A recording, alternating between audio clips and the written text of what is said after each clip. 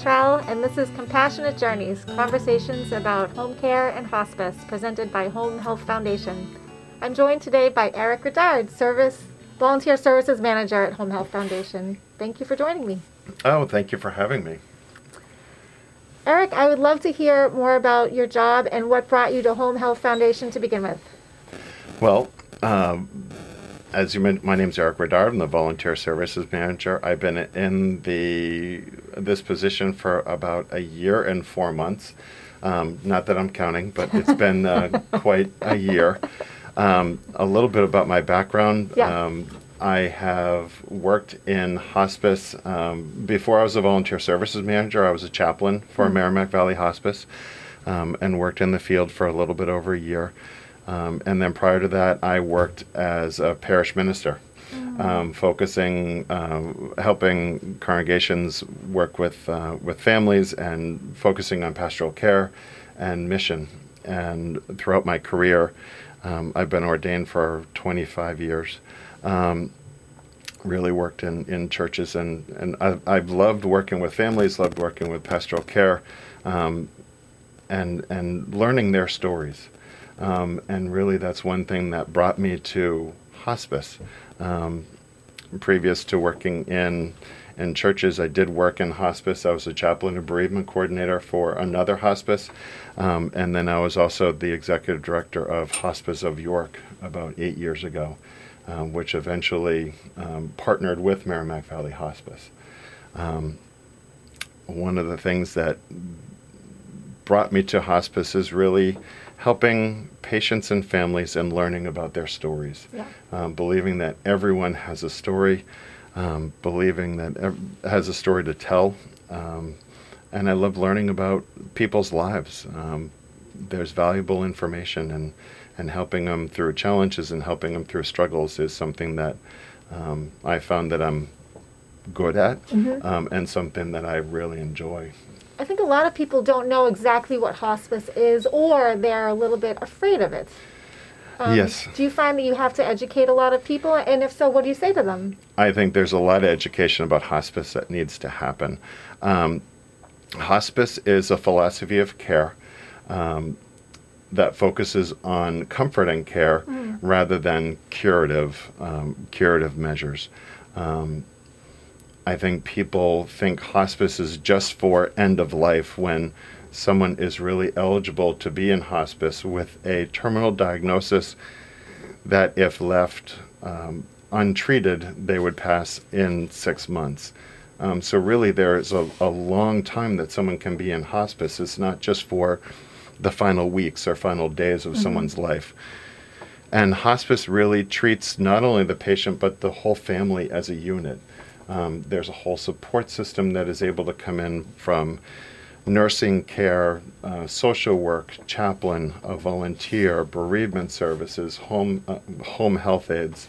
There's really a whole team that can come in and help the family deal and travel through this time in their life.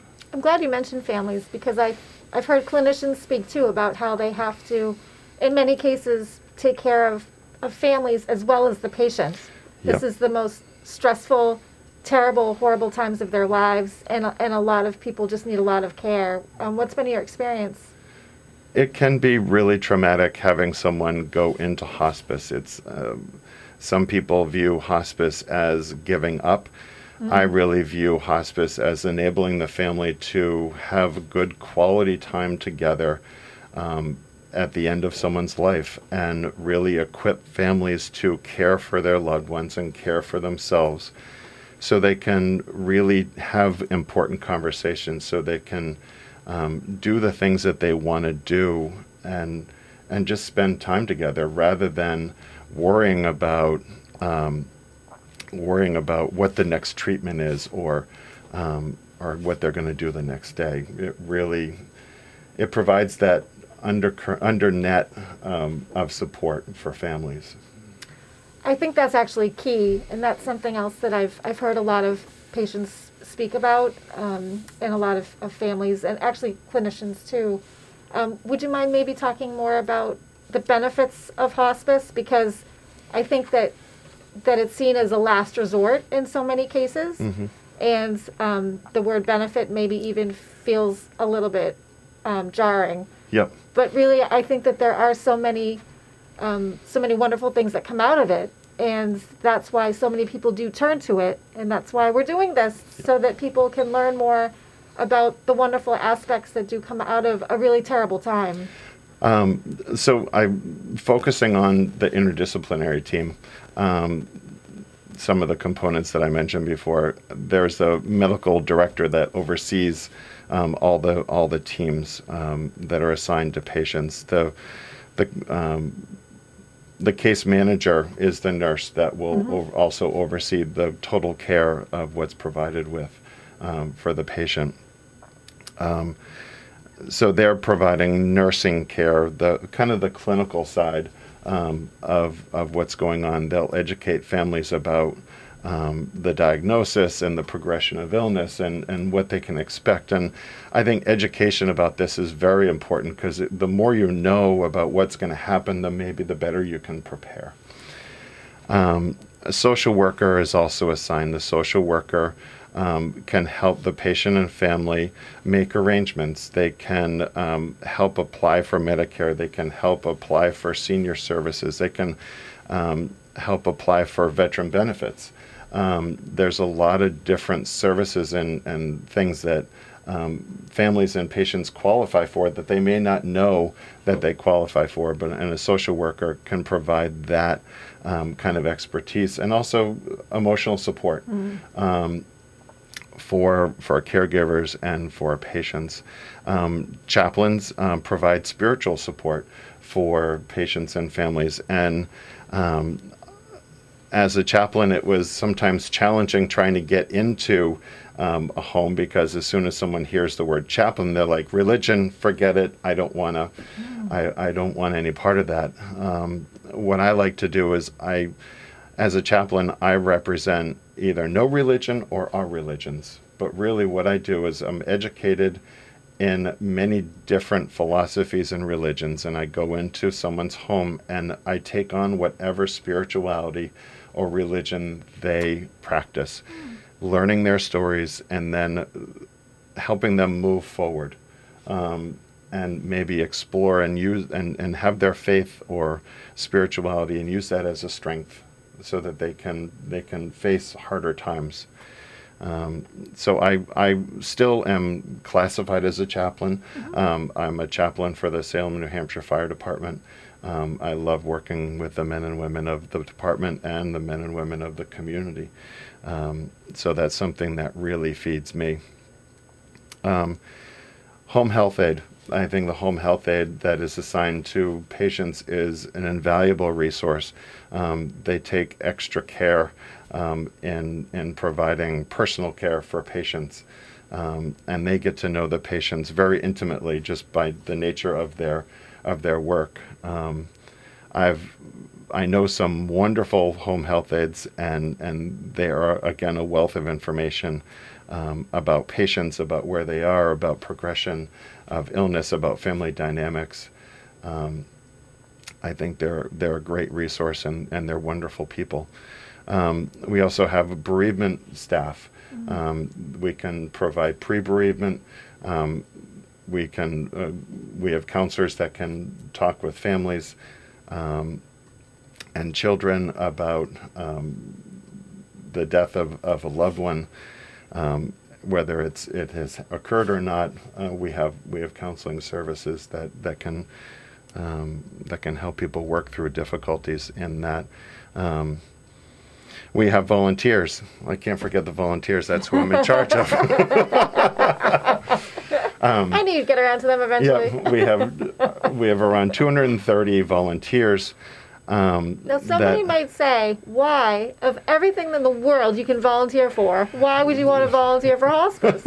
Because that must be very special. I say that not everyone is cut out to work in hospice. I would imagine.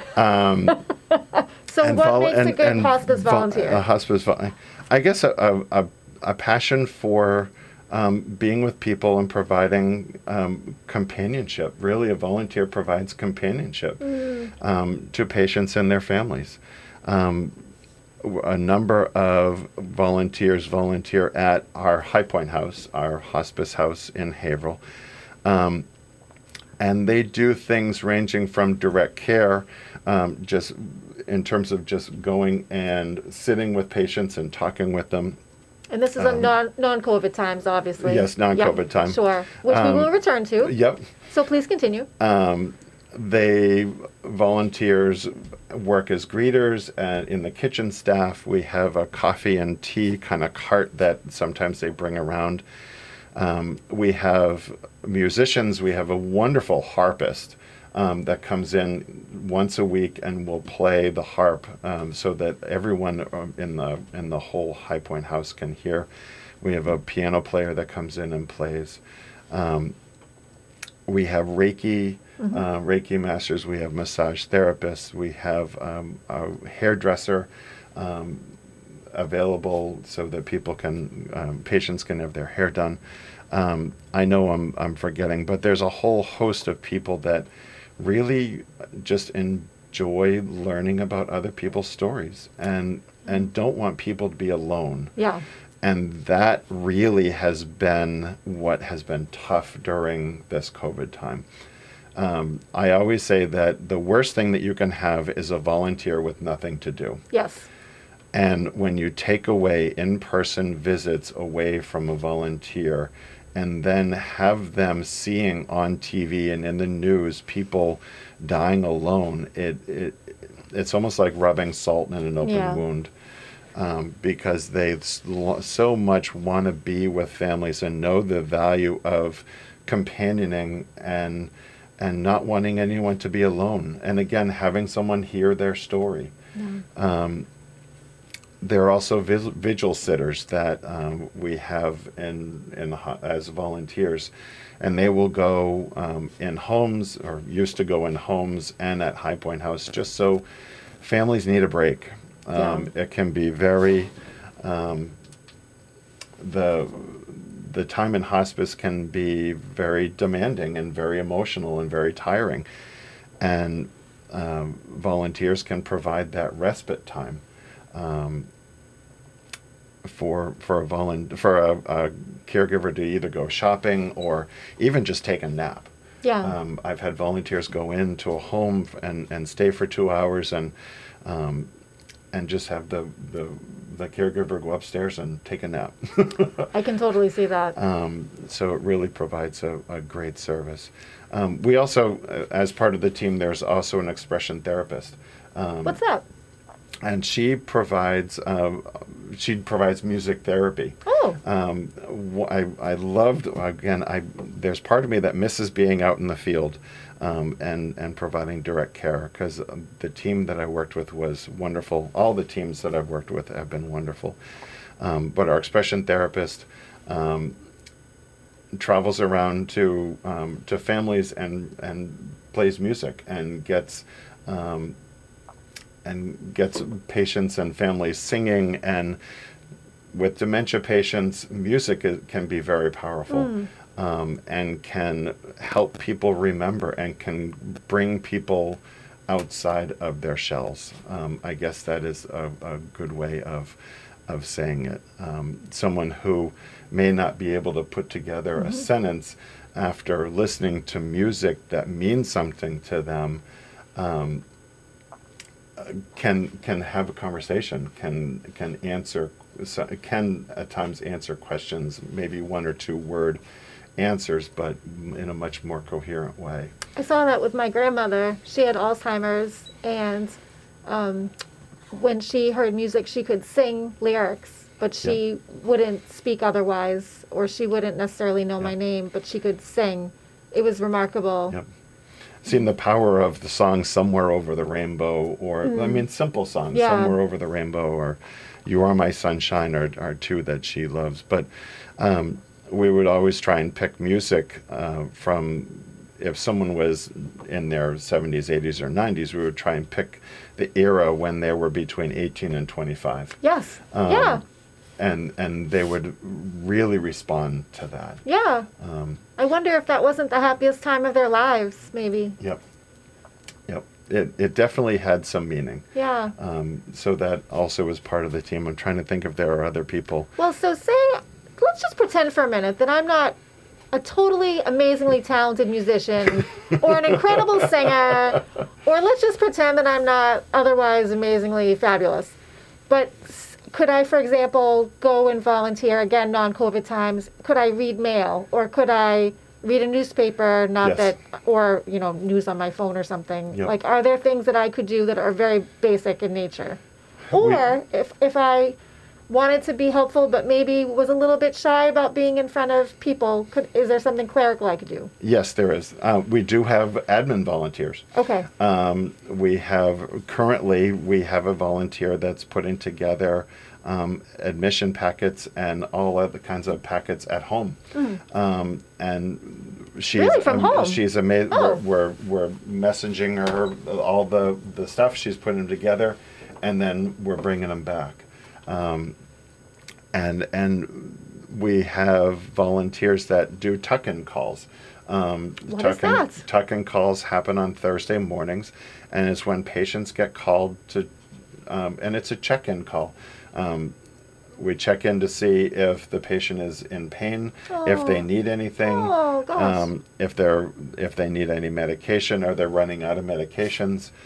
Really just an overall check, and then from that we will, if anything needs to be done, the volunteer will notify the clinical manager. Oh my God, that's so important. That seems like a critical role. Yep. I think it alleviates very a lot rewarding. hopefully it alleviates some stress from the weekend nurses. Yeah. But also it's another connection that we have with the patient and family. Yeah. It's someone else, whether it's eyes or ears, inside someone's home. Yes. And I think that's important because the better we know our patients and their families, the better care Yes. we can provide and the more comfortable we can make them. I think that's one of the hard things is when someone is in crisis and they come onto hospice, there isn't a lot of time to get to know them if they pass in a week. Yeah. There's a high percentage of people that only are on hospice for a week. Both my grandparents are my grandfather was on hospice for 2 days, and I think my grandmother was on hospice twice that long, for 4. And my father was on hospice for, I think, 4 or 5 days. I'm sorry, that must have been very hard.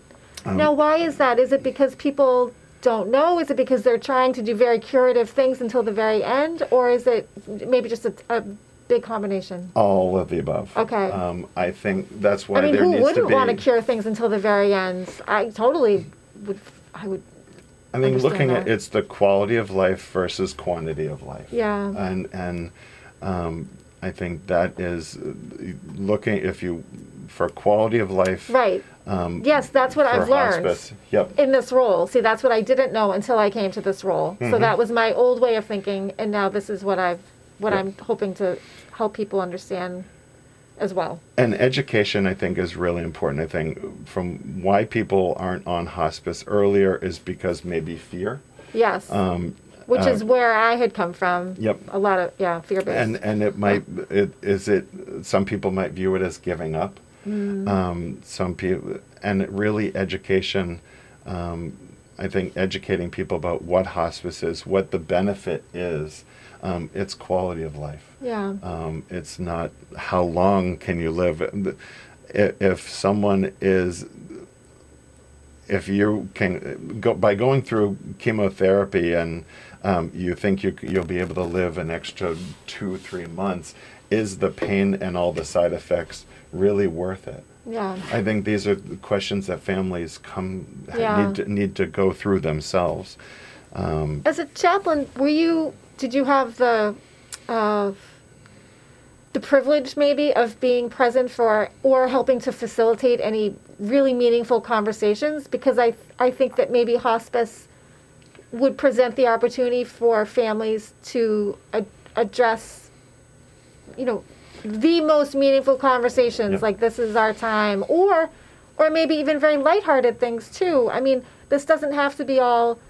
It is, of course, a very serious subject matter, and I don't mean to suggest that it's not, but there is some lighthearted things. There are humorous things, and everybody grieves their own way, and there is humor and there is laughter. I mean, there is everything. Humor is great therapy. Yeah, Sometimes. And one of the things that I enjoy about hospice is every family is different. It really is up to the team to go in and kind of learn about the family, what will help them, what helps. There's no cookie cutter. There's no cookie cutter strategy that you can apply across the board to all families. Yeah. And different families need different things because all families are different. Whether you're helping people through some family dynamics, whether some people are having financial stuff, whether you have a son or daughter or a wife that really does want to has been disconnected from a family member, and they really want to be connected back into the family. There are a ton of things. I think one of the most meaningful things that I did was a patient asked me to write a thank you note for them so that he could read it to his friends. Oh.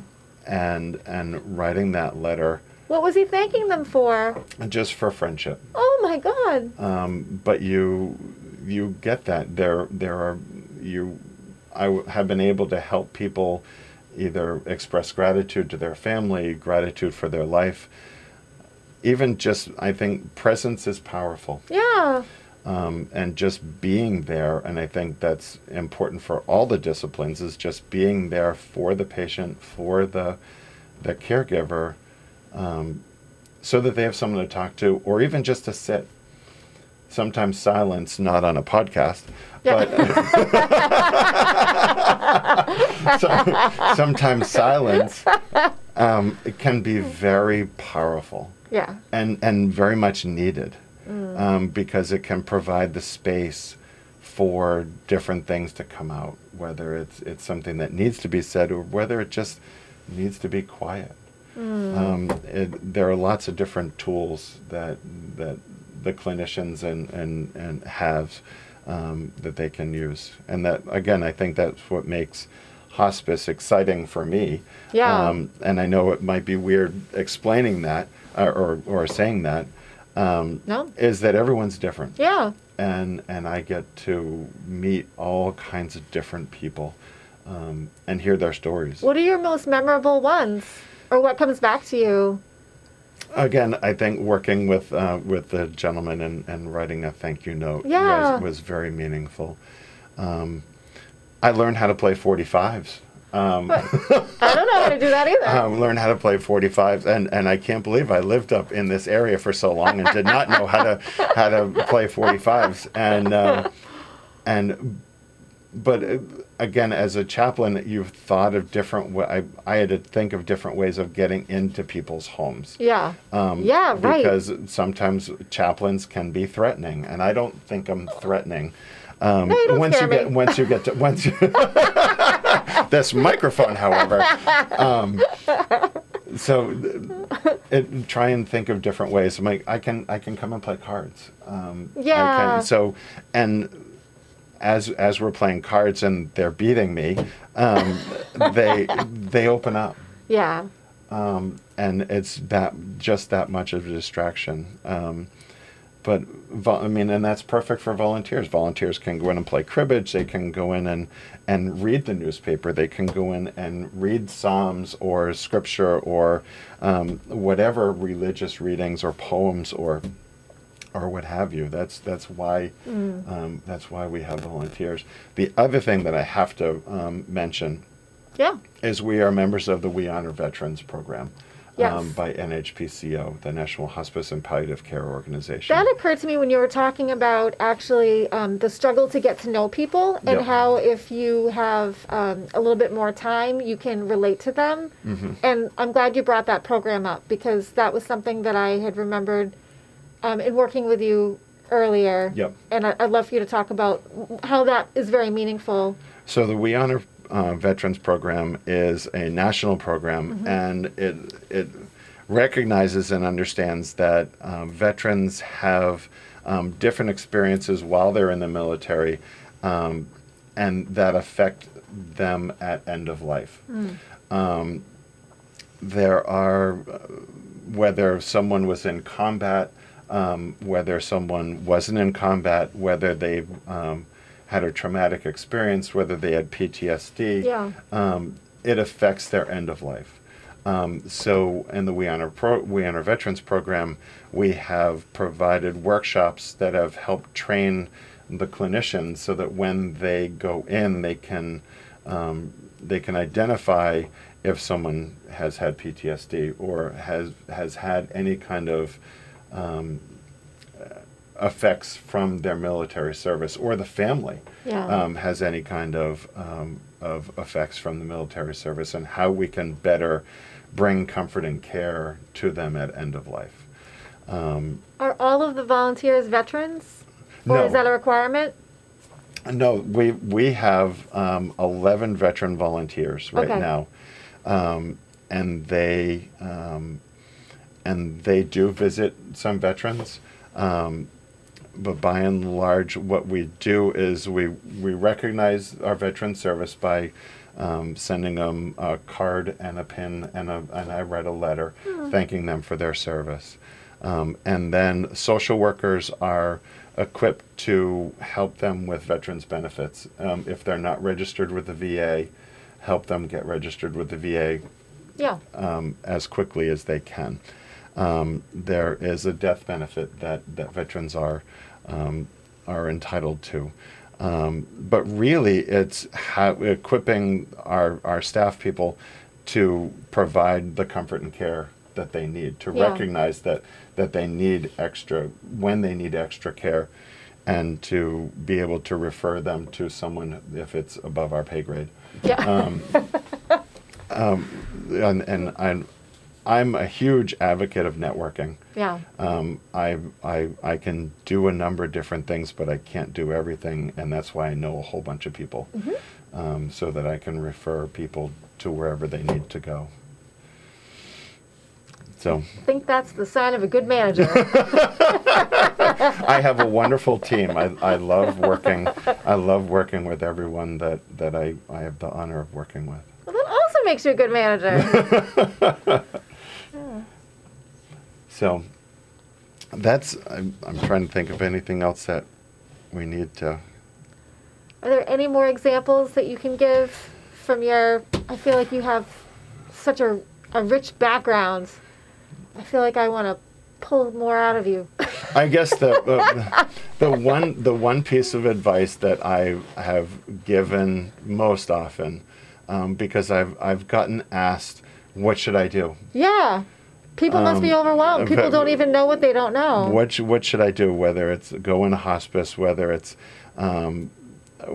get a hospital bed, because sometimes people are reluctant to get a hospital bed because it means that someone is progressing, or should I what medication? And my answer is always you need to make the decision that you can live with.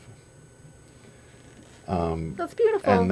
And if I get asked, should I go and visit them? Should I not go and visit them? If you can live without not going and visiting that person, then that's the answer. But if you can't live with that, I don't want to give them the answer. Yeah. It's not my answer that they need. People need to come up with their own answers. And I think that has been one of the helpful pieces of advice that I've given to families and patients, is make the decision that they can live with. Is that very difficult, not giving them the answer? Because you probably feel like, I can see this so clearly from my outside perspective. But obviously, it is. obviously that's not, that's not necessarily right for them. I understand that. I think I've been doing it for years, and I don't. The way I justify not giving them the answer is I don't want to give them anything to blame me for. I don't want them to 2 years down the road. You made me do that. I'm like, no, I didn't. It was your, and that might sound a little ridiculous, but No. it's something that in working in pastoral care and working with families, it's I put my I guess my stuff aside and Sure. really kind of dive into what they need, because Yeah. my answer is not their answer. My life is not their life. Their life is not mine.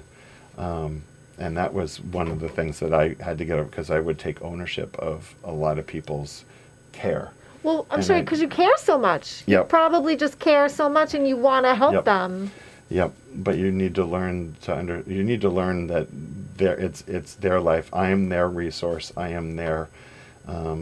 We're in a very special relationship with the families, and I respect that. It's an Yeah. honor and a privilege to be there. It's an honor and a privilege to work with the volunteers, because they're the ones that want to come in and be with these people. So it's really up to me to equip them to do the best that they can do to provide the best care. Yeah. And ultimately, it's all about the patient and family. Yeah. And it's all about who we're taking care of. So keeping that in mind, it really helps kind of direct what I do. Thank you. Well, it's been my honor and privilege to be here with you today. Well, thank you for having me. I feel privileged being the first guest here. Well, I love this company. I haven't been here. Haven't been with the company much. What I'm trying to say is, I know you've been here a little over a year. I've been here just about a year. So, but in this time, I've grown to just love and treasure what everybody associated with it does. It's Yep. very important to me. And I feel like I've learned so much in my time that I was looking for other ways to share that. And so this seemed like a natural progression of the work that we do. Yep. So it's really, I'm just grateful to you for sharing it with me. Thank you. You're welcome. I've been with at the end of February, it'll be 3 years. So that was a year and a half. Oh. Yeah, a year and a half in this position, and almost a year and a half as a chaplain. Oh, you've got me way over. And since I've been in the office, I've gotten to know a lot more people and behind the scenes, and Yeah. it is a wonderful company. Well, everyone is in it for the right reason, Yep. and it's nonprofit, and it's helping people Yep. at the worst times of their lives. It's making things as okay as they can be. Yep. And hopefully we're not. It may be one of the worst times in their life, but we're helping support them and alleviate some of the stresses, Yes. so that it can be a meaningful part of their life. Yes. Thank you for saying that. Yeah. And in future episodes of the podcast, I would like to leave this on a, more positive too. So many of the clinicians I've spoken to have gone into their roles because of experiences themselves. I've had a few different hospice nurses say that they were sitting by, one woman especially, I remember, was saying that her father was in hospice, and because of the kindness of a nurse, she went back to school and became a hospice nurse. Yep. So there are so many examples of that was why I thought I have to, like you said, it's about the stories. Yep. So this is really why I really wanted to launch this, to tell people stories, and yours is critical, and I hope you'll come back. Oh, thank you for having me. I love sharing the story and really educating about hospice. Yeah. I think it's something that we need to continually do. Yeah. Well, thank you, Eric. And this has been Compassionate Journeys, a podcast about home care and hospice presented by Home Health Foundation. We can be found on Apple Podcasts, Spotify, and most anywhere you get your podcasts. Check for past episodes, and please join us next time. Thank you.